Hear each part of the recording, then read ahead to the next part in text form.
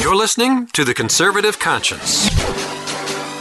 In Washington, politicians are full of half-truths and hot air. The Conservative Conscience is here to help you cut through the rhetoric and noise and explore the politically right way to think about the issues. You'll dive into one of the most insightful conservative minds in America, Conservative Review Senior Editor Daniel Horowitz. Using pure common sense and ignoring the groupthink, Daniel breaks down the major issues in Washington.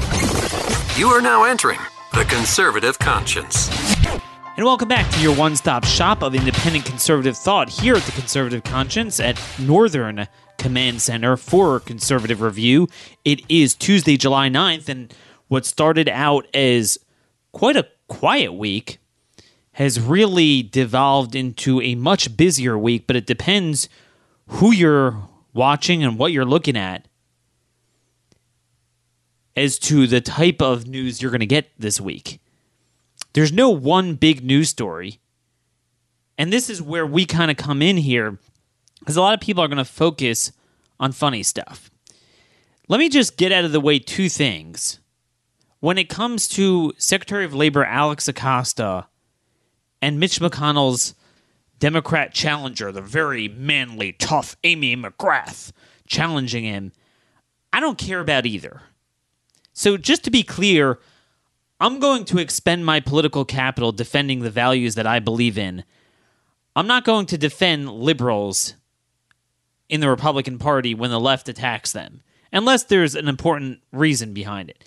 But, I mean, Mitch McConnell, it is truly unfathomable to give over the harm that he has committed to our cause over the last number of years. It truly is. Screwed us on every single point of leverage. So I'm not going to sit and defend him against a Democrat challenger. He needs a Republican challenger in the primary, or an independent challenger. So that's number one. Number two, as far as Alex Acosta, the labor secretary who was a prosecutor in the Southern District of New York, and, you know, there's alleged improprieties that he didn't follow the settlement with some of these girls in the Epstein case, informing them about the settlement and different things involved with that, and Democrats are calling on him to resign. This guy is an open borders liberal that's, bringing in all these people on these visa programs. He's, by the way, behind some of the blocking of certain rules that would tighten, some of these visa programs. I'm not going to sit and defend the guy. I'm sorry. I'm not going to focus on that. So that's with that. The other point I just want to make, speaking of an independent challenge to McConnell that we need, just want to give tribute to Ross Perot. He wasn't a complete constitutional conservative, more of just a straight populist. Didn't agree with him on everything, but really a great man in many, many respects. And I have very fond memories as a youngster of the 1992 election. My father voted for him. He used to go to those United We Stand meetings. And by and large, there were really good people who actually voted for him. My father, he was sick of the Bushes, how liberal they were, never wanted him to succeed Reagan at all. And, raised taxes, got us involved in Somalia. I know my father was very upset about that at the time. And, so when I was a kid in the mock elections in school, I actually voted for Ross Perot. And I know my father did. I'm not sure if my mother did in the end. But in many respects, he really spawned whatever elements we have in this country that still want something more independent. Some went into the Ron Paul movement, some went into Tea Party, but it really, by and large, started with Ross Perot, and he demonstrated that if you can get some money and traction, you could really do very well. I mean, he got 19% that first time around, and I think if we had someone, with a little better personality, better plan, take it to the next level, it could work. And he really warned about the debt. And boy, was he right about that. So, great American, died at 89. And truly, truly someone that I think we should just cherish and look to see how to build on them. Again, not that I agree with everything. I'm more of a conservative than a straight populist, but I think he had a lot of the right ideas and right strategies. And had he not been so erratic in dropping out of that race, he could have possibly won that and completely changed the arc of history. Anyway, yesterday we talked a lot about immigration, the border. There's a lot more going on in interior enforcement. All of these cases with criminal aliens committing all sorts of crimes. There's 2 people that were killed in a DUI in Illinois. I hope to get to that, if not later today, then tomorrow. All I could tell you is every day I find stories of people with unbelievable histories, driving violations that should have been brought out of the country, and they go on to kill someone in a DUI or another form of homicide. All of it goes unreported in the local media. The immigration status gets ignored, and I'm left on my own to try to vet this out. So anyone who can help me with that, I'd really appreciate it. If you can, when you send me these emails, try to get as much information as you can. Try to look up the criminal history. Depending on the state, sometimes it's harder than others to get that information. The mugshot, the booking information, that'll make it easier for me to kind of make the case of urgency to the ICE press office to get information on that. But obviously today, if you are watching my Twitter account, I'm going to talk about the courts. The courts are literally God. There is nothing a federal judge can't do under our prevailing system. And I don't know how many times to say this, but nothing matters until this is dealt with. So, I started out today, I wrote a very long article, and I apologize for it being so long, but I'll review it on today's show. It's like 2,300 words, and normally you never want to write something that long. But I wanted to give over to people in writing just what exactly is the role of the courts in standing. What's not the role of the courts? How does it apply to the Obamacare case? Because today you have in the Fifth Circuit, our side is trying to use the courts to go after Obamacare. And then right when I finished publishing that article, we have the Second Circuit come out and say that Trump can't block people from directly accessing his private Twitter account. So there's a lot to unpack here. Now, obviously, you have issues that on the one side of the spectrum are totally abstract, political, personal, policy questions.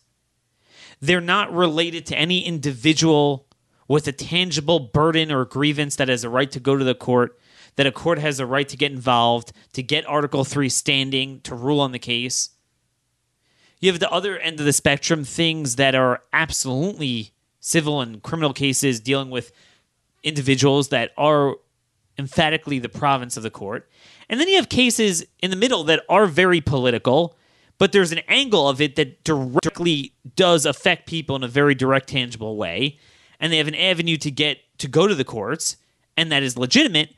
But then what the court's ruling on that case is and how it has bearings on the policy broadly is something we need to discuss.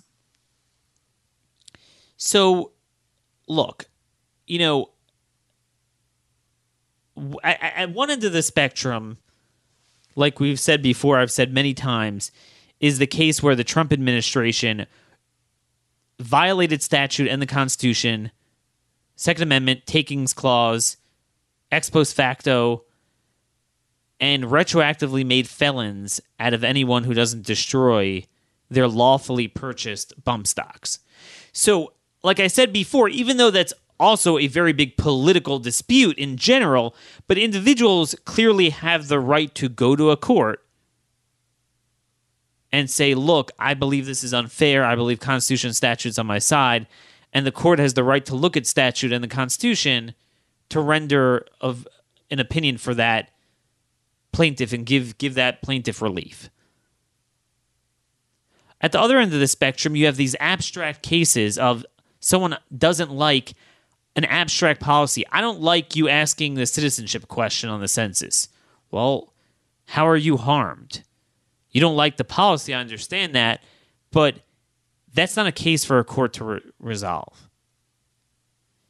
And somewhere in the middle, you have the Obamacare case. So I want to first give over to you, and this is a little bit of a review, but we have a lot of new listeners, and because today is oral arguments in the Obamacare case, and a lot of people are asking me, hey, Daniel, you keep talking about how the courts are sacking power and they're deciding the most important societal, cultural, now even Twitter catfight questions. So, hey, are you down for the courts ruling on the most fundamental question on healthcare? Daniel, aren't you a hypocrite? So I think it's very important to get into the weeds here. What exactly is the role of the courts? What's not the role of the courts? What's legitimate? What's not? And then we'll get to this Twitter case. Now, generally speaking, I just want to give you the overview before we get into the specifics.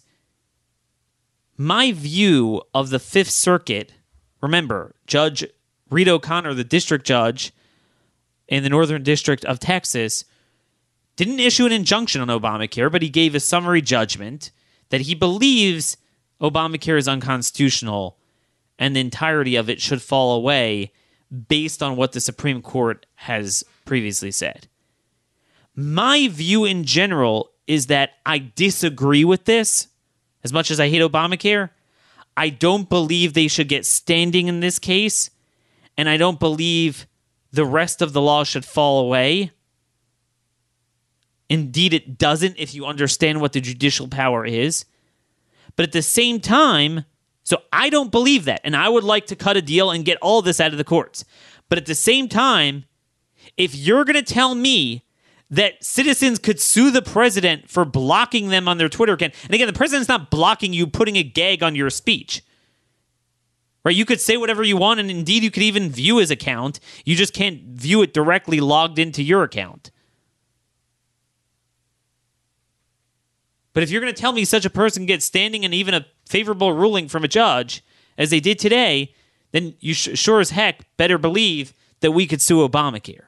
What's good for the goose is good for the gander. The left should stew in the judicial supremacy, judicial tyranny game that they created. They should stew in Obamacare. Now, ultimately, I don't think the Supreme Court's going to rule that way, even if the Fifth Circuit does. Ultimately.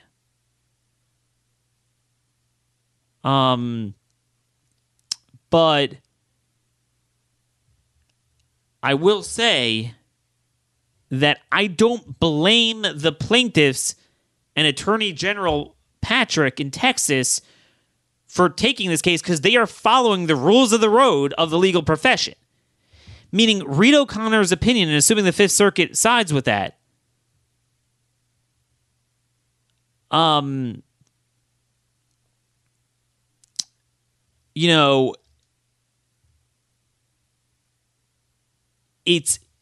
I think it's stupid, but it's well within the precedent of what the courts have been doing and what they literally said in the Obamacare case. All Reed O'Connor did was the following. So if you all remember, in NFIB v. Sebelius, the original Obamacare case, you had 5 justices of the court that said the following. It's unconstitutional to force someone to purchase a private product, to engage in commerce, to purchase health insurance. And because that's inextricably linked to the other provisions of the law, and they didn't have a severability clause in the statute, therefore the rest of the law falls away. Okay, that everyone agreed among those 5 justices that is the case. Okay, no one disagreed with that point. Very, very, very important here. Nobody disagreed with that point. except, so now you're going to say, well, why is Obamacare still there?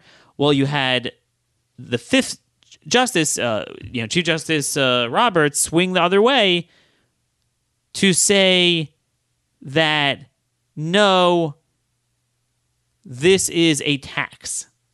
It's not a regulation, which would be an unconstitutional utilization of the Commerce Clause. You're right. Congress doesn't have the power to force you to engage in commerce, but they're just taxing you. Right? It was absurd to call it that, but that was the ruling from Chief Justice Roberts. So therefore, it's not a problem. But really, all 9 justices agreed that if the individual mandate would go down, the rest of the law would go down. Now, the 4 liberals felt it's not a violation of the Commerce Clause either because government could do anything to you. Roberts said they can't, but this could be justified as a tax. And Obamacare, continued to stand. What Ken Paxton in Texas came in with the lawsuit is that pursuant to the new tax law, they zeroed out the penalty of the individual mandate for not purchasing insurance. So they wanted to say, wait a minute. Now that the penalty is 0, you can't say it's a tax. It's only a regulation. It's saying you must purchase insurance. It can't be justified as a tax because there is no tax anymore. That was zeroed out. So therefore, it falls back again on being an unconstitutional provision. And therefore, the individual mandate should be struck down. And once that's struck down, the severability doctrine dictates that the whole law should be struck down. That is what these guys were saying. And that's indeed how Reed O'Connor ruled. Right, again, he didn't stop anything, didn't stop Medicaid and the subsidies. That would be the equivalent of what Judge Dana Sabraw did on immigration. Right, he didn't do that. Now, obviously, let's plug this into our views on the courts. I agree that even if something's a big political issue, but if government does something unconstitutional that directly affects you, you have the right not to strike down the laws. There's no veto. Courts do not strike down laws, but to get standing, to get relief. Now, my argument is what Texas is doing under what I believe are the authentic Article 3 standing guidelines is BS because it's circular logic. You're right, it's no longer a tax, but if it's no longer a tax and there's no penalty, where's your standing? Well, I don't like the law. It's unconstitutional. You're right. You're right. I totally agree it's unconstitutional to force someone to purchase health insurance. And indeed, if there would be a penalty, that is a justiciable case that I should get relief. But you have relief. There's nothing to redress. You don't have to pay anything. You're not going to get thrown in jail. You don't have to pay anything. What's your problem? See what I'm saying? What is your problem? The fact that there's no penalty means there's no standing. You can't just cleverly, cutely get standing to strike down a law because Congress doesn't strike down laws. All they do is grant relief. This is really where this distinction is brought out. When I always talk about the fact that courts don't veto, they just grant relief. This is a tangible difference because in this case, there is no. It's a law without any stinger. It's like a bee without a stinger. There's nothing there. They can't do anything to you. I don't think how dare government force me to buy insurance? You're right. It's unconstitutional. So don't purchase it. Well, what do you want from the courts? Just don't purchase it. Nothing will happen to you. That is my view.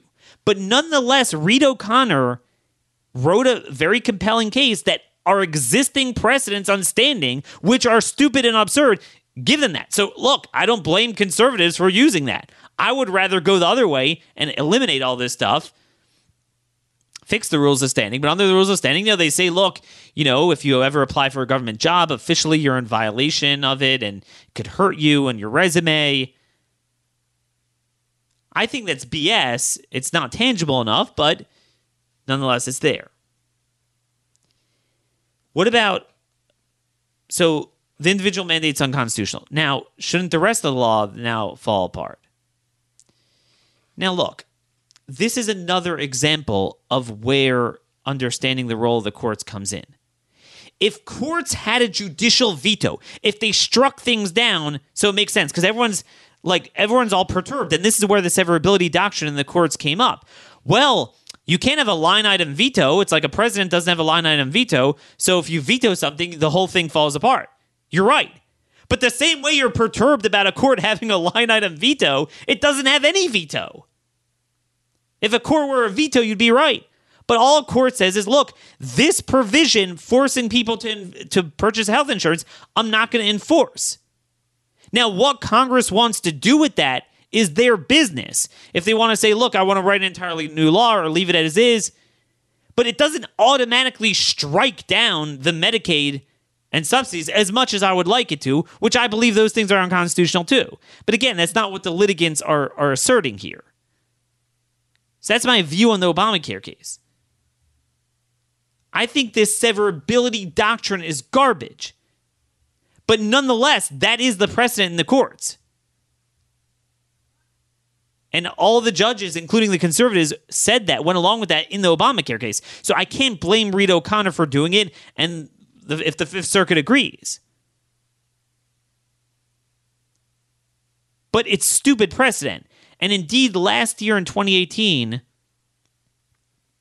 in Murphy, this was a case of the sports betting case, New Jersey case, Thomas wrote a concurrence where he launched into that he reveals, and we always knew this, that he doesn't feel comfortable with the entire concept of severability. Because if you think about it, that automatically elevates the courts to a vetoing body rather than granting relief.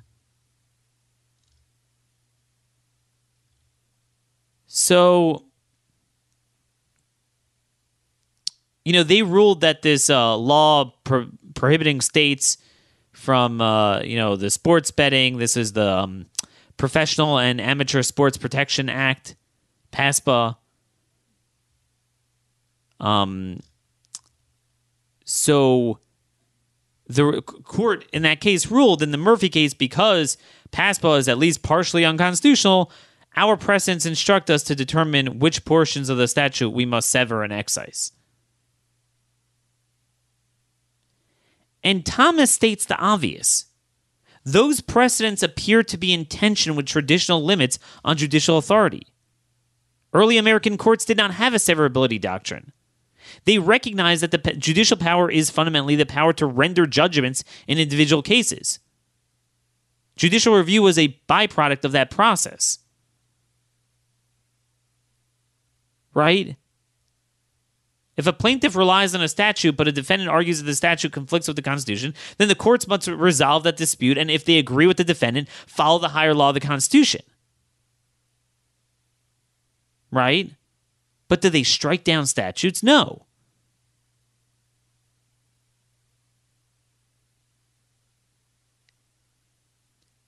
Thomas says invalidating a statute is not a remedy like an injunction, a declaration, or damages.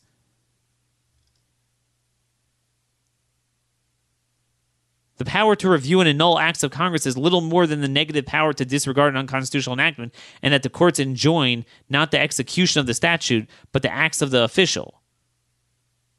Courts do not have the power to excise or strike down statutes. This is a very important line from Thomas. Because courts cannot take a blue pencil to statutes, the severability doctrine must be in exercise in statutory interpretation. In other words, the severability doctrine has courts decide how a statute operates once they conclude that part of it cannot be constitutionally enforced. But even under this view, the severability doctrine is still dubious for at least two reasons. And he goes on to say that it requires judges to determine what Congress would have intended had it known that part of the statute was unconstitutional.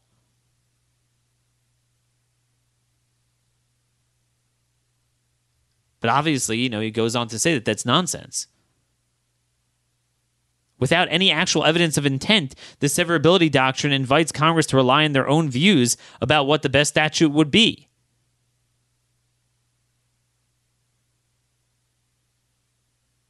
And obviously, as he says, intentions do not count unless they are enshrined in a text that makes it through the constitutional process of bicameralism and presentment.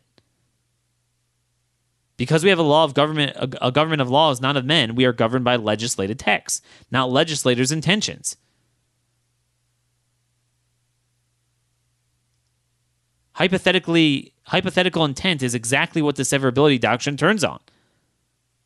And then he says, second, the severability doctrine often requires courts to weigh in on statutory provisions that no party has standing to challenge. See, it's not a domino game. Oh, I have standing on this, but because that thing was in the rest of the law and that falls, the rest fall. It doesn't work like that. Bringing courts dangerously close to issuing advisory opinions. If one provision of a statute is deemed unconstitutional, this is Thomas I'm reading from, the severability doctrine places every other provision at risk of being declared non-severable and thus inoperative. Our precedents do not ask whether the plaintiff has standing to challenge those provisions.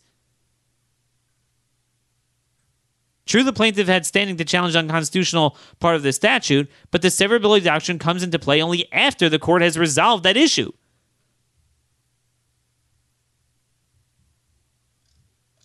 And he just sums up, in sum, our modern severability precedents are in tension with the long-standing limits on the judicial power. And though no party in this case has asked us to reconsider these precedents, at some point it behooves us to do so. So again, in Obamacare, remember, even Thomas, he signed on to it. But I'm glad that Thomas in his old age, contrary to every other judge who gets worse, he gets better. And he's like, wait a minute. And it's very tough because, there's so much stuff built on this. So often they go along with it, but it's all wrong. You can't say this is struck down, so that's struck down. First of all, even A isn't struck down, much less B. It's just A, if the guy gets standing and there's a direct harm from A that violates statute of the Constitution, I could give him judgment. That's it. It's not struck down. But again, what's good for the goose is good for the gander. If you're going to tell me that courts could grant standing to foreign nationals to invade, grant standing to people who in the abstract don't like photo ID laws, even though they were never denied specifically any right to vote, that they could have standing to sue for access to Trump's Twitter account, or Jim Acosta to sue for a press badge, then you better believe that, and it's literally happening in about an hour, the oral arguments of the Fifth Circuit, that we could say, look, if you're going to take over healthcare at a federal level and force us to go ahead and purchase insurance, even if there's no penalty, but, that our precedent says that I get standing, and our precedent says that there's a severability doctrine that once that's deemed unconstitutional, everything else is. I mean, on constitutional grounds, nobody could argue that the individual mandate is constitutional. I mean, nobody could say that. You don't need a court to tell you that. Because if a court could force you to engage in commerce, if a government, there's literally nothing the federal government can't do. So again, to be very consistent, I don't believe in any of this, but if we're all going to say this, there's nothing radically new about what Reed O'Connor did and what the Fifth Circuit might do, because it's all within our precedents governing standing and severability. I disagree on both of those. Again, in this case, when there was a penalty, I believed in NFIB v. Sebelius. You could say, I don't want to pay the penalty. But obviously, in this case, you don't have to pay it, and that's literally the foundation of the entire lawsuit. But now let's go on to the Twitter case. And again, I just want to... You could read my article just to go back to this first. I just explain what distinguishes judicial power from judicial tyranny. And I explain what judicial review is. John Marshall wrote that he wrote very important words. If the judge believes that, quote, the unchangeable Constitution then demands such a result, then in some cases, the Constitution must be looked into by judges in order to resolve a specific case. What does the some cases mean? It means what Alexander Hamilton said about,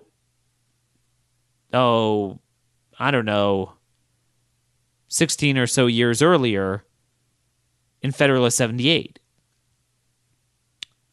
The some cases were when the policies or laws being challenged in court were contrary to the manifest tenor of the Constitution, such as bills of attainder, no ex post facto laws, and the like. James Iredell, one of the founding fathers of Article 3, an original Supreme Court justice during George Washington's administration, explained that judges will only do that when they're unconstitutional beyond dispute and only in a, quote, clear and urgent case. And indeed, he himself did so in Calder v. Bull. This was a few years before Marbury, because that was an ex post facto law. You retroactively criminalize something. That is the proper role of the courts. But again, even then, the court's not striking it down. It's just for the purpose of their branch of government, the judiciary, they say, look, we are not going to enforce it in a criminal sense against an individual. Even then, the law is not ripped out. And depending on the mechanics of what the law does, sometimes other branches, if they want, could get involved and still treat it as the law in certain cases. So it's a very, very simple concept here. Very simple concept. And again, I would argue even when there is a legitimate case or controversy with standing and constitutional interpretation, the other branches of government are still independent branches of government, and they still are free to push back if they disagree.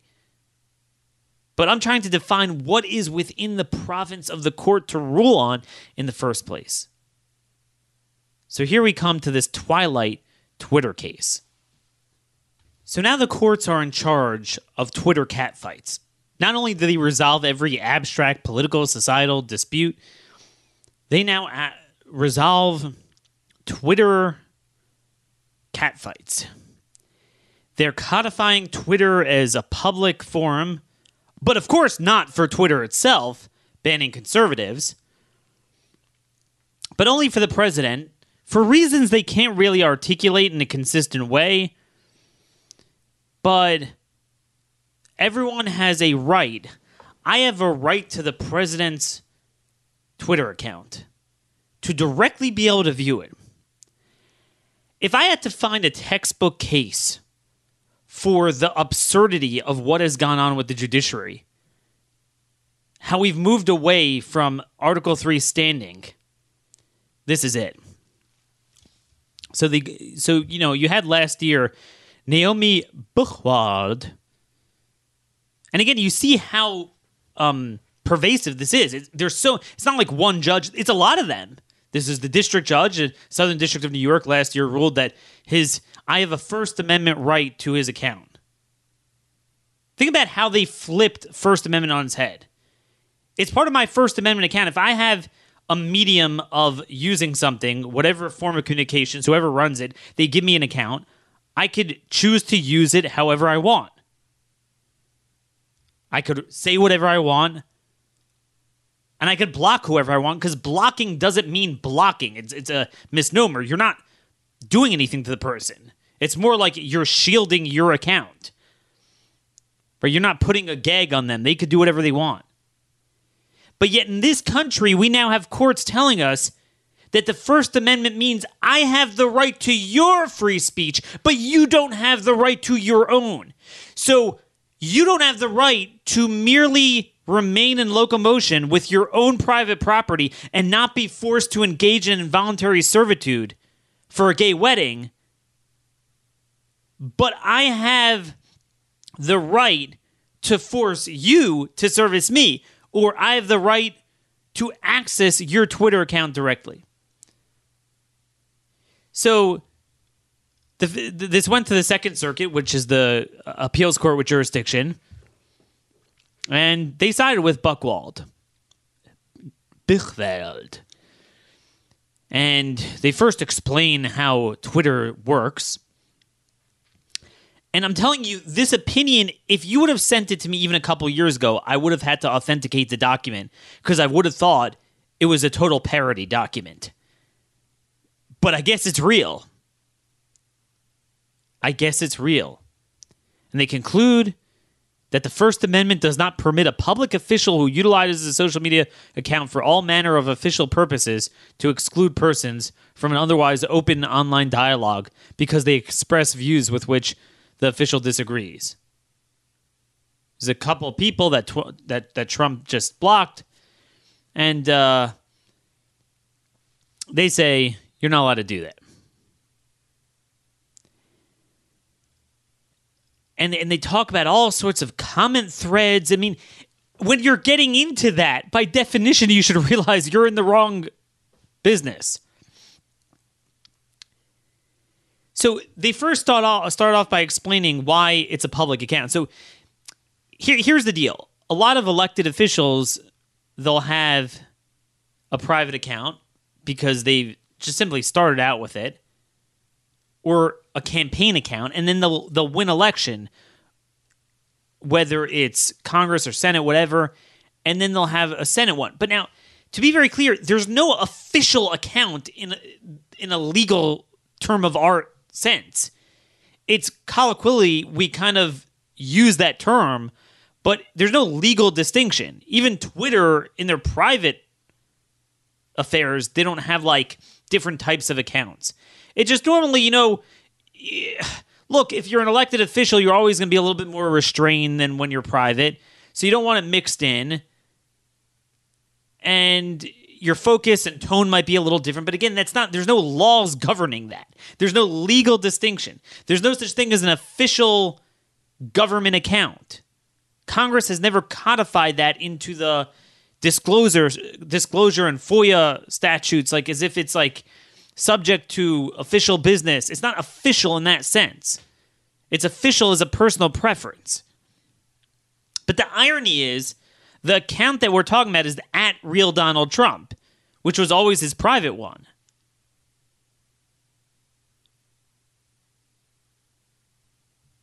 It was always his private account. The president has had it since 2009. So he does have an official at POTUS one, which again is not even official. It's not official. I would argue he could do it he could ban anyone on that thing too, until the government itself passes a law maybe codifying that. It's a courtesy that Twitter might offer him, giving him the Twitter handle at POTUS. But again, it's not even that handle we're talking about. Mainly the one he uses is his, what you would call personal one, at Real Donald Trump. So they spend the first part of the opinion, and by the way, this is Judge Parker. This is very important to realize 2 out of the 3 judges are George W. Bush appointees. So again, all the time when you see people are like, oh, Trump is at the cusp of flipping this circuit, they're counting all of Bush's appointees, and most of them are horrible. And there's another example. 2 out of the 3, Parker and Hall, including Parker was the guy who wrote the opinion, are George W. Bush appointees. This guy, Droney, is an Obama appointee.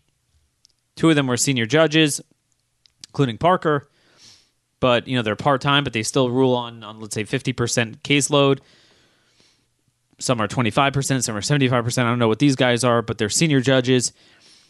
And anyway, they go through all sorts of reasons why, but this is really like an official account. And he does everything on that account. It's so important. And they make all these political arguments. I mean, this is what we're seeing in the era of Trump, where the courts are now making political arguments. 50 million followers. Okay. I mean, that's not a legal distinction. It's everything. And basically, they come to the conclusion that you even look at his avatar, and his avatar shows him engaging in presidential activities. It's even registered with the byline, Donald J. Trump, 45th President of the United States of America. Again, there's no law that codifies that. They're like passing a statute. Theoretically, Congress might one day do that, but they haven't. And he basically says it's engaging in the performance of his official duties. I mean, the most absurd thing you could ever imagine. Literally like, documents being signed in the Oval Office that would be subject to FOIA, somehow this like official duty. Now, obviously, anyone with a half a brain, and we shouldn't even have to discuss this, everyone understands that what's going on here, it's not official, he's not conducting his duties as president. He's conducting his duties the way he conducts them. Twitter is one of his favorite venues of announcing and commentating on what he did. It's that simple. So, the deal here is, it doesn't matter that he, how he uses it. They're like, oh, he sometimes announces cabinet picks. So what? But the official transmission to Congress wasn't through Twitter. Okay, the stuff that's like FOIA-able, that's subject to public disclosure laws, are what he actually does. There is no official work. But it's so vital and important. So what? It's kind of like the scatter shot, when the courts throw a bunch of political arguments to try to generate. There's something, I don't know, there's something about him. This makes it public property. No. It doesn't. It doesn't at all. He's not conducting anything. He's communicating with people. If the president would choose to mail out letters to some people and not mail them out to others, kind of is like his own personal summary of things he cares about in his commentary and who he hates. He's able to do that. Oh, but you can't delink that from his public persona as a president. It's not true. The president still has his own First Amendment rights. Especially where no statute got involved. And then they try to explain, it's unbelievable how they have standing. Literally, this reads like a parody. The individual plaintiffs further contend that their inability to view, retweet, and reply to the president's tweets limits their ability to participate with other members of the public in the comment threads that appear below the president's tweets. The parties agree that without the context of the president's original tweets, which the individual plaintiffs are unable to view when logged into their accounts, it is more difficult to follow the conversations occurring in the comments thread. In addition, the parties have stipulated that as a consequence of their having been blocked, the individual plaintiffs are burdened in their ability to view or directly reply to the president's tweets and to participate in the comment threads associated with the president's tweets. While various workarounds exist that would allow each of the individual plaintiffs to engage with the account, they contend that each is burdensome. For example, blocked users who wish to participate in the comment thread of a blocking user's tweet could log out of their accounts, identify a first-level reply to which they would like to respond, log back into their accounts, locate the first-level reply on the author's timeline, and then post the message and reply. The blocked user's messages would appear in the comment thread of the blocking user's tweet, although the blocking user would be unable to see it. Blocked users could also create a new Twitter account. Alternatively, blocked users could log out of their accounts, navigate to the blocking user's timeline, take a screenshot of the blocking user's tweet, then log into it. And then they go on to explain that this is just, it's too much. It's just too much. I'm not making this up here, folks. And they say the president created a public forum with his account. Now, one of the amazing tricks that the courts do is, I love when they do this, they go extremely broad and revolutionary. They create a new constitutional right that's beyond imaginable. So once you do that, you have the obligation to then explain the parameters and the logical conclusion of your absurdity. Because it begs a lot of questions. But then they get all narrow on you and they get all case and controversy. It's the worst mix. And then they're like, Of course, not every social media account operated by a public official is a government account. Whether First Amendment concerns are triggered when a public official uses the account in ways that differ from those presented in this appeal will in most instances be a fact-specific inquiry. The outcome of that inquiry will be informed by how the official describes and uses the account, to whom features of the account are made available, and how others, including government officials and agencies, regard and treat that account. Because obviously the absurd outcome here is, wait a minute, if you're telling me even the president's so-called private account is public, so then certainly all these congressmen that forever banning people, blocking people from their official, again, it's not official, but the way they use it, Twitter account, that should all be, they immediately should not be able to block people. That's what's so political. Suddenly they're like, no, we're just ruling on a case before us. Other cases, we got to look at the facts. But no, you're not. You're proclaiming a new constitutional right. So then, you can't. So they want to make it all about. It's all political. It's all about Trump. There's no technical legalities here. It's all political. Because if you did, you would have to make a proclamation. Say, generally speaking, if you have an official account that you use for official duties, that even if you're a congressman, what about an executive branch official? Do you have to be Senate confirmation level? What about a career bureaucrat? What about executive staff that's below confirmation level? What about GS-15? What about law clerks? What about Judge Parker's law clerks? Are they allowed to block?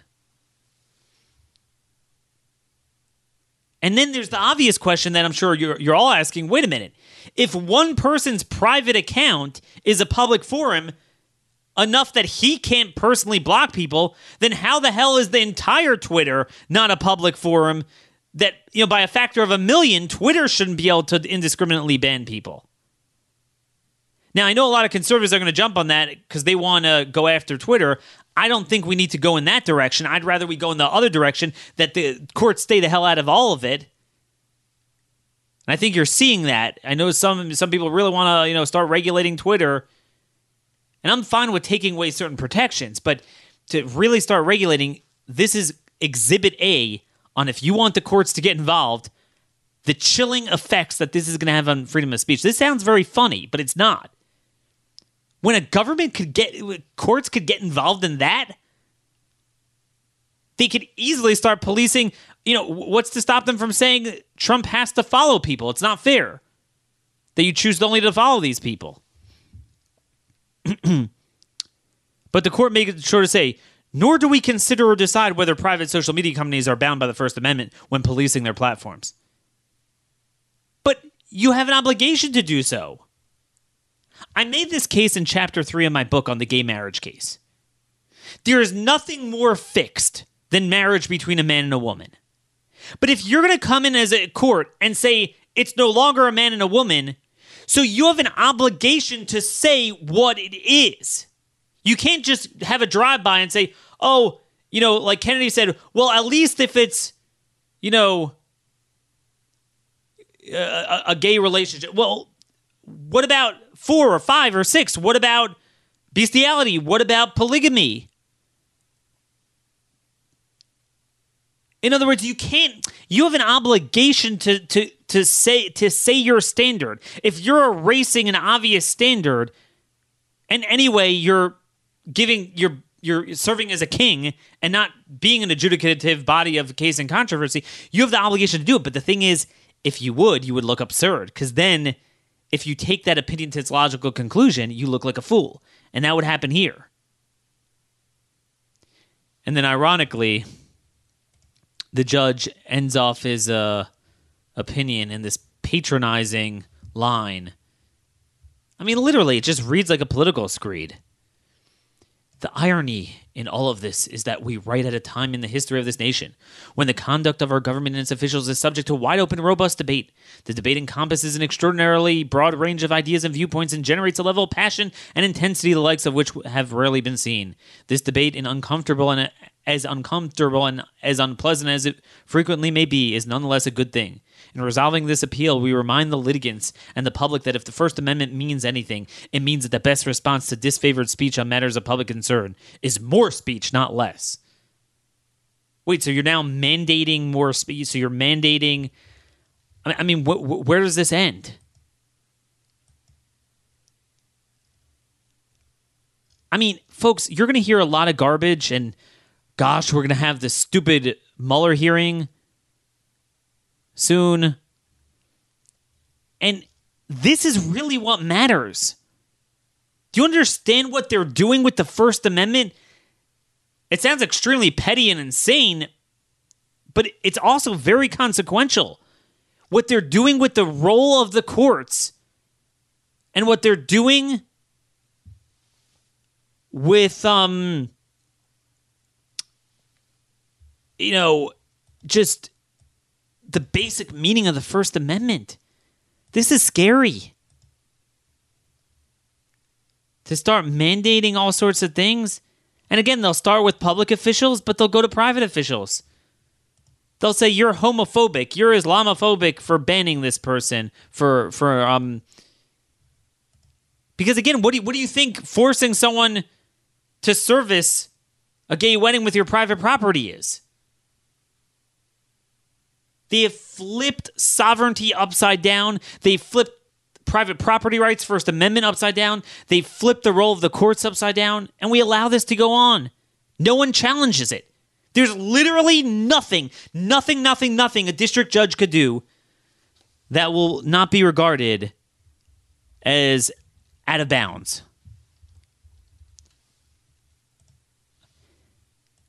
Look, you're making them log out of their account.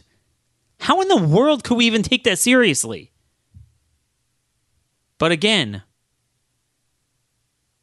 this happens every single day. Every single day. What's happening in this country is just, it's beyond belief. I just saw, speaking of Twitter, I just saw a great Twitter thread that Chip just sent around from Jesse Kelly. I'm just quoting here.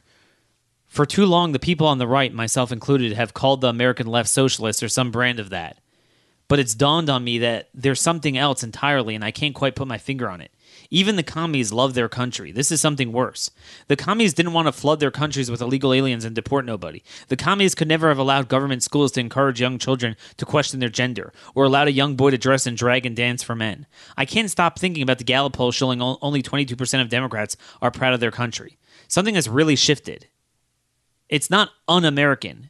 It is anti-American. That's not communism. That's an insurgency. And I think it's a very trenchant thought, and we've come to that here. And that's what we're really getting to stolen sovereignty. And the more we allow this Overton window to get pushed and pushed without any pushback, and we get distracted on stupidity, the more we have problems. The courts are just engaging in anarchy. It's not even socialism. It's just worse than that. Meaning everything Jesse Kelly is saying about the liberal media, liberal activists, liberal elected officials, it's even worse. When it's the courts that are life tenured and regarded as there's nothing from them except to no redress except to amend the Constitution.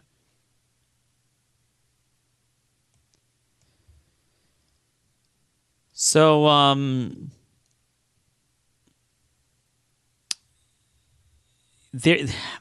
don't know. I'm kind of at a loss of words. So Trump's literally not going to block anyone? What, so this now goes to the Supreme Court? I mean, but you see, they gave up on the Acosta thing. Keep in mind, even if you don't care about the specific cases, the principles they're laying down are far-reaching. Like the Jim Acosta case, when you say that there is now a right to a press badge, Do you understand how you could take that to so many other more consequential policies? And that was a Trump judge that did that, and we allowed it to stand. They didn't even force it to the Supreme Court. I wonder what's going to happen here. So, yeah, I don't know. But that's where we are in this country. We don't have a country worth defending from illegals if we have this judicial North Korea. I mean, there's literally nothing a judge can't do. They have more power than anything. It's literally Kim Jong-un. You have 1,000 little Kim Uns running around in this country, and any one of them could just say whatever he wants and have that regarded as the law. Whatever he wants. I stopped trying to think of analogies or absurdities or metaphors because we've already surpassed, in reality, what I could conjure up with exaggeration and absurdity. Again, the examples I use in my book is from 2016, are really outdated. Totally outdated. They seem like nothing. You would think by now people would wake up. And even with the census thing, they're not saying what I'm saying, that the courts have no legitimate power over this. They're saying we're going to find some way. It is. I don't have high hopes for that. I think it's just another thing to filibuster conservative opposition and to buy them more time to cave on us. All sorts of crazy stuff. We don't have anyone on message. It just drives me nuts. But anyway, I hope this helped, this presentation of what is Article 3 standing, what is the role of the courts and what's not, and the danger of it. There's a lot of other stuff I want to go over. Maybe tomorrow we'll get into just the criminal alien stuff. There's so much of that going on. And it kills me that it goes unreported. Kills me. By the way, one thing I just want to follow up on yesterday. We mentioned the Louisville Courier, where is this? Courier Journal? Is that what it was? Yeah. I wasn't sure if this is Louisville or Lexington paper, but it was a Louisville paper. They said that Congressman Massey, Thomas Massey, there might be someone trying to run against him being recruited by Elise Stefanik, the woman in charge of recruiting women.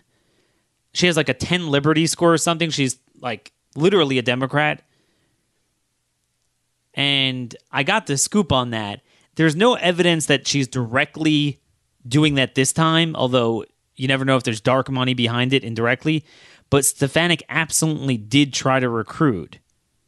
Absolutely did recruit Kim Moser to run against him last cycle.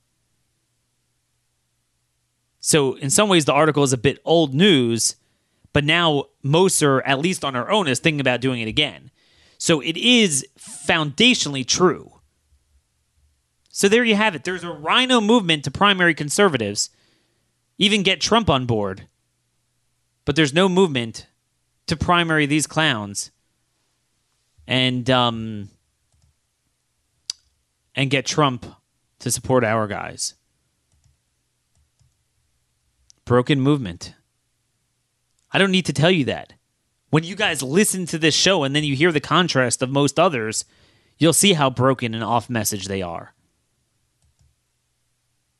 And I only have so many hours and minutes in the day as one person to cover so many issues and read these court cases and read the policies and read the laws and do this. I wish I could do so much more. I have so much more on my mind. But got to get back to work. But anyway, let me know. Let me know if there's some issues that you feel aren't being addressed that you want us to delve into. And again, as always, you could really help me out. Now, look, if you just see a Hispanic-sounding name of a guy that did it, committed a crime, DUI, manslaughter, or homicide, whatever it is, try to find out a little bit more, but it's tough because often you just can't find out. Sometimes they're anchor babies, so they're regarded as citizens, so ICE won't have a detainer on them. Sometimes they could be legal immigrants. They could be American-born for generations. I mean, you never know. But there's a heck of a lot of this that's not being pointed out. You know, today they're all over this, an 11th person this year died in ICE custody. Do you know that that's like 1/100th of the mortality rate of state and federal prisons? And yet they are dealing with people that are coming into their facilities under the worst circumstances and the worst health from the worst, most unsanitary parts of the world. But yet every single illegal who dies of natural causes we know about. But we never know the names of the Americans killed every day by illegal aliens, almost always, who are on their second, third, fourth, or fifth crime that could have easily been deported.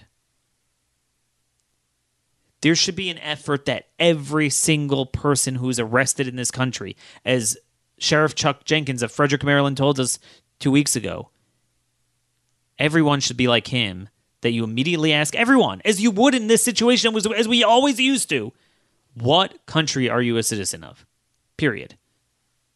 And anyone we find that's not a citizen of America, immediately the Fed should be notified.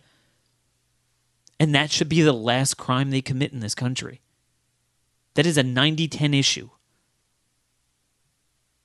Yet we don't have much of a voice. Actually, Tom Tillis, it's funny. Tom Tillis just announced Justice for Victims of Sanctuary City bill, a piece of legislation. I didn't look at it yet. To hold sanctuary cities accountable. I'm not sure exactly what it does. Oh, actually, I think it does aim to create a private right of civil action for victims of sanctuary jurisdictions. Look, I'll take it if it's coming from him to pander. I mean, he never was for this before, but hey, I'll take it now. But here's the funny thing. There's no effort to bring it to the floor. Like, I would respect him if he got Mitch McConnell to vote on it. But it's just a press release. So, you know what? Maybe we should try to hold him to it. And say, hey, Mitch, if you're going to support the re-election and have the entire caucus and the NRSC support Tillis against the primary challenger on the basis that he's this great guy fighting sanctuary cities, well, maybe you ought to pass it and have a sustained debate and messaging for a week or two over this and shame the Democrats and run on this. Is that too much to ask? Well, from people like Mitch McConnell, it sure is. Till tomorrow, God bless y'all. Thanks for listening.